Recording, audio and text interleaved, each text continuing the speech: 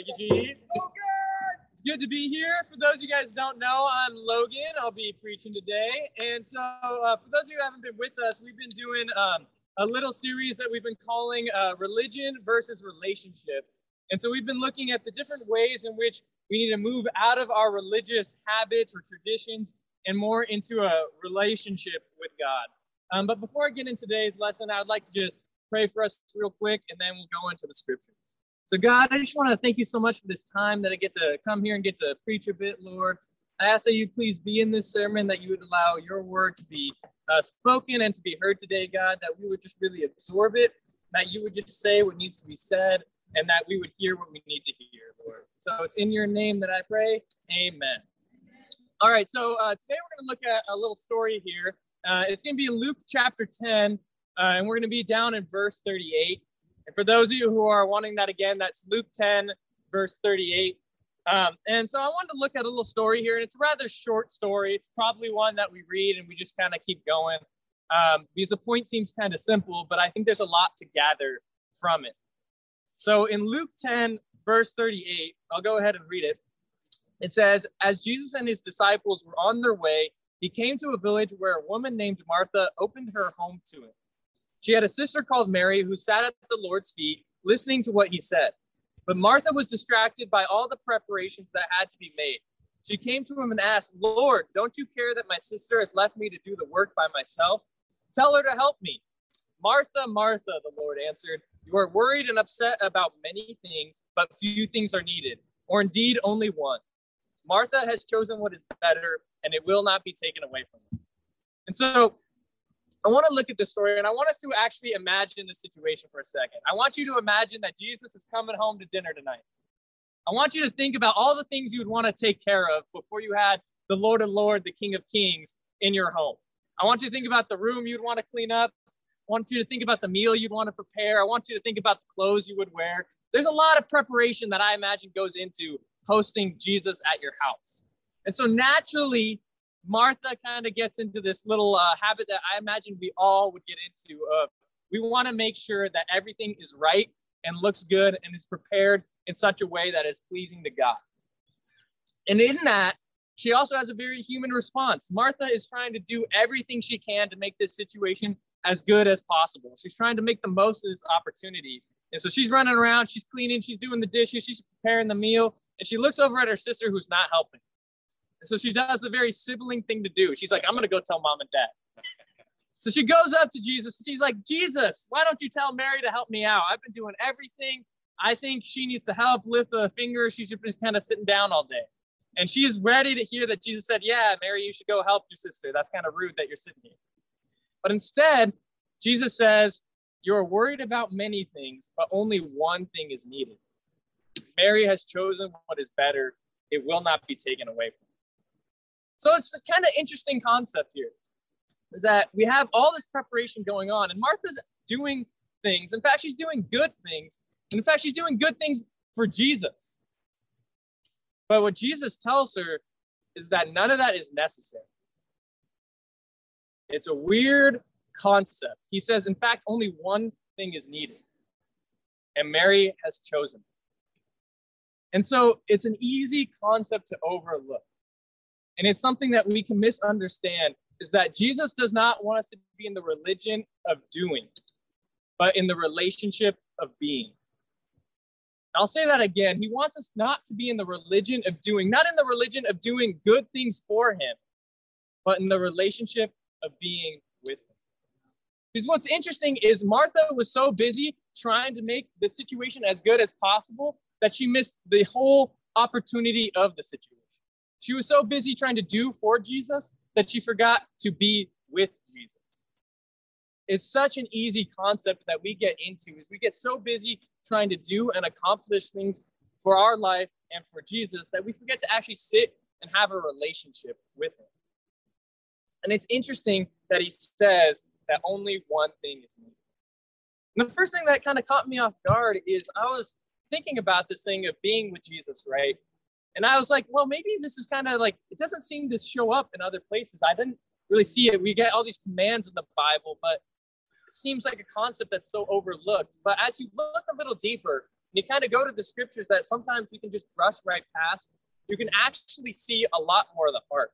And there's nowhere you can see it better than in Jesus' own ministry. And so if you turn to Luke chapter 5, and in verse 15, you'll see that Jesus here does something really amazing. It says in verse 15, "Yet the news about him spread all the more, so that crowds of people came to hear him and to be healed of their sicknesses. But Jesus often withdrew to the lonely places and prayed." Now, this is a very powerful thing just crammed in here in these two little verses. I want you to understand here that Jesus has a crowd of people coming up to him, a crowd ready to be healed, a crowd ready to hear more about the word, a crowd ready to become disciples. And Jesus withdraws from the opportunity. In fact, it says he did so often. He didn't take the more productive option. If you're thinking of ministry, if you're thinking of opportunity, if we had thousands of people to show up, we'd be like, oh, this is an awesome time to preach the word. This is an awesome time to do amazing miracles. This is where we need to be. This is the ministry. But it says he withdrew from that. He left opportunities on the table. There was people there that he could have healed that he didn't. There was people there that he could have had an interaction with, but he chose not to. In fact, he left those opportunities sitting there on the other side of the lake sometimes. But he withdrew to lonely places to pray. And so we can actually see Jesus choosing the one thing that was necessary, the one thing that was better. And he would not allow it to be taken away for the sake of opportunity, for the sake of productivity, and for the sake of doing. Jesus took the time himself to make sure that he had a proper relationship with God. And he mirrored that and showed that to us, that that is what is important. That is the one thing that is needed. So easy can we get consumed with the things that are necessarily good to do and productive to do that we miss the things that we ought to do. I don't know if you've ever been in a relationship with somebody where you wanted to spend time with them, but they never had the time for you. And it might have been reasonable. It might have been, hey, they were busy with work. They were busy with school. They have a marriage to take care of or kids to watch and do stuff with, but they never took the time to actually spend time with you. Even if you had a really strong relationship before, when people stop spending time with us, we become embittered. We become unloving. And we become forgetful. We start to not value that relationship.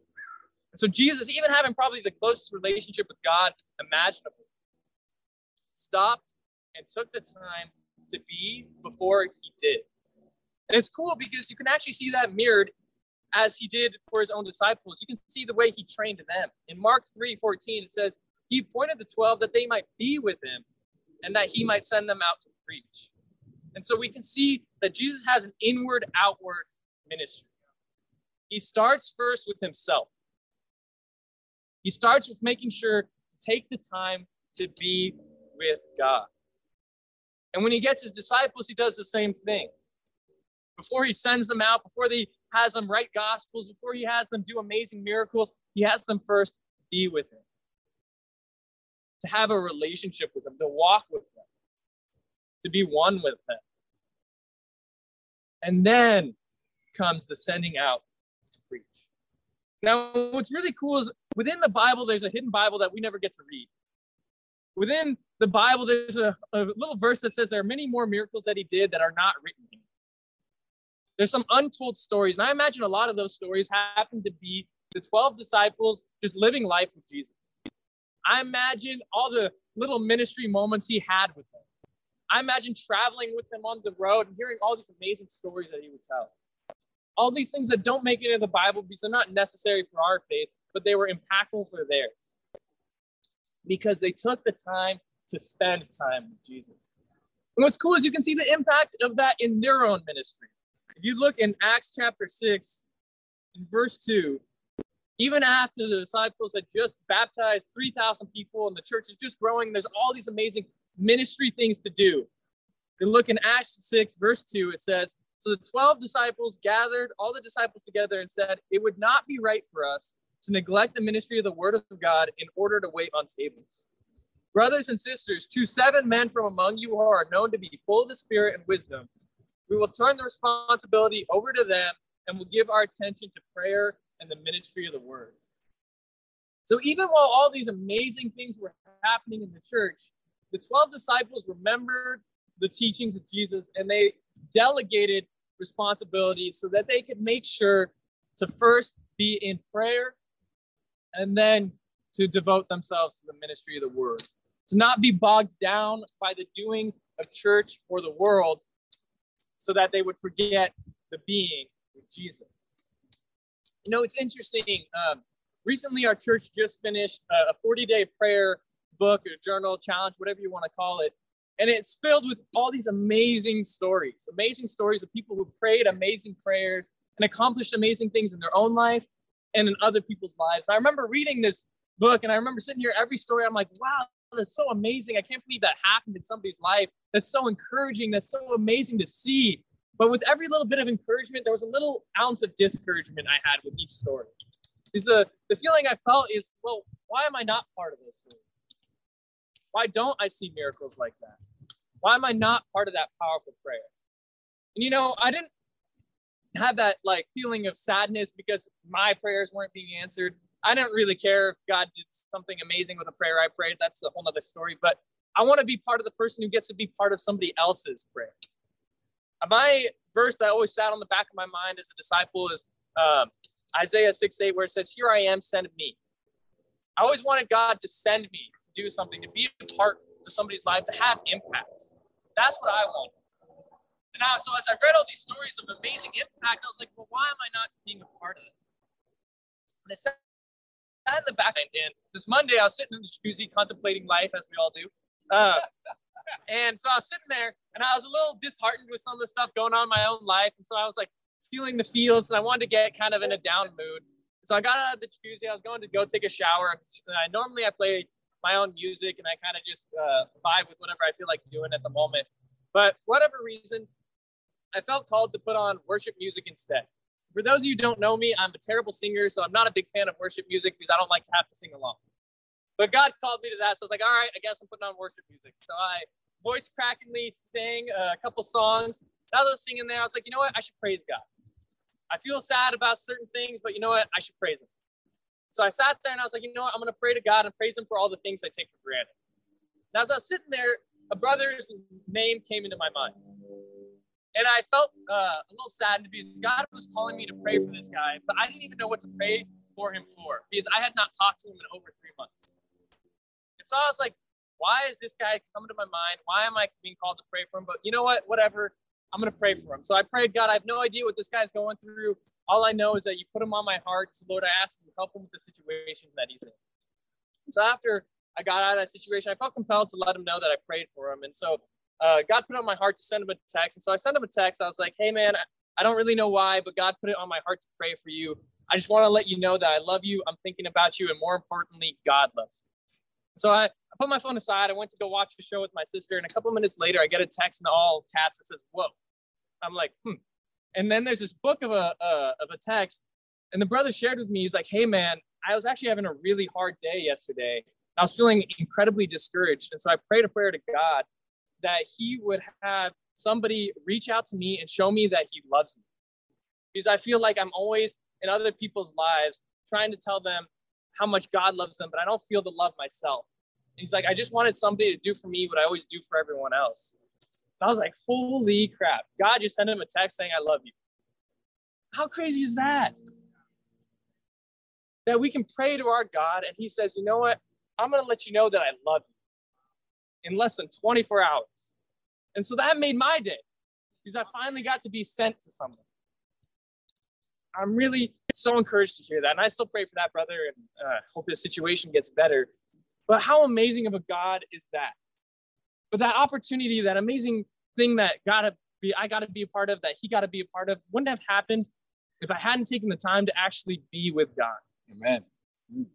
I've grown a lot in the ministry. I've done a lot of tasks. I've been the guy from passing out communion to the guy preaching on Sunday. I've done a lot of ministry things. And you know what I've learned is you can put all the preparation you want into it. You can say all the right things. You can look up all the right verses. You can create an eloquent lesson. But at the end of the day, the mountains that are moved are when you allow the Spirit to just move through. And in order to do that, we have to sit at Jesus' feet first. We have to choose what is better and not allow it to be taken from us. Because that's where we have impact. I've preached a lot of lessons, but I know the hearts I've changed have been in the conversations I didn't want to have. Those moments where I was like, I don't know what's going on here, but I know God's telling me to do this. And it requires first being with God. And so I want to turn to this one scripture that I think is unjustly overlooked. And it's in John chapter 17. And it's a prayer from Jesus. And I think the injustice of it is that we tend to memorize the Lord's Prayer, you know, our Father who art in heaven, hallowed be thy name, thy kingdom come, thy will be done, so on and so forth. We memorize that prayer, but we don't memorize this one. And I'm so disheartened to see that we don't. Because in John chapter 17, verse 20, this is Jesus praying. And he says, my prayer is not for them alone, meaning the 12. I pray also for those who believe in me through their message, meaning us. A prayer just for you from Jesus himself, that they all may be one, Father, just as you are in me and I am in you. May they also be in us so that the world may believe that you have sent me. I have given them the glory that you have gave me, that they may be the one as we are one. I and them and you and me, so that they may be brought to complete unity. Then the world will know that you have sent me and have loved them, even as you have loved me. A prayer that Jesus prayed just for you. His prayer was not that you would accomplish amazing things. His prayer was not that you would do all these amazing miracles for him. His prayer was not that you would build the greatest church. But his prayer was that you would remain in oneness in the same way he remains in oneness with God. Wow. What an amazing prayer. How is it that we so easily forget this? Is that prayer that he had just for you was that you would be in unity with him and his Father, the way they are in unity with each other, the way in which they withdrew from even spiritual opportunities so that they could be in a relationship with each other. What an amazing prayer. So unjustly overlooked. Because that's the calling of God. He doesn't want us to be in the religion of doing things for him, but to sit in relationship with him, to sit at his feet, to choose what was better, and to not allow it to be taken away. And the coolest part of this prayer is the tagline. Then the world will know that you have sent me and have loved them even as you have loved me. That everything you would ever have to do for ministry would just boggle down to just, are you in relationship with God? Are you sitting at his feet? That's all he requires. That's the one thing that was necessary. I guarantee you that if Martha had not done all the preparations, that if she had just set it all aside and said, you know what, I'm going to sit at the feet with my sister, I have no doubt in my mind that Jesus would have taken care of it. In fact, we see that when nobody brought food, he made 5,000 people full. God can take care of the logistics, but it requires sitting at the feet first. To not let ourselves get caught in this Americanized tradition of trying to maximize our time and our productivity, but instead choose what is better.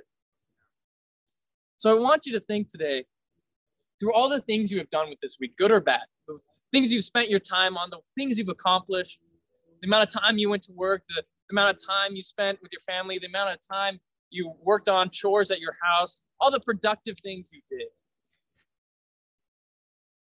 And I want you to think about how often you actually sat at Jesus' feet and spent time with him. How much of a priority did you make that? Are you withdrawing from the things that necessarily seem good, seem productive, to spend time with our Lord? Because that's the one thing that is necessary. We don't want to find ourselves like Martha, caught up in all the things that grasp at our attention. You have an amazing opportunity to have a relationship with God. Don't let yourself miss that in the air of productivity, in the air of accomplishing something for him. Instead, be with him. So when we're looking at religion and relationship, get out of the being and out of the doing and into the being. So when you take communion today, I want you to be with Christ. Not to do for him, not to try to be productive, not to try to be perfect, but to simply be with him. In whatever form that takes. Because that's where you hear the calling of the Spirit.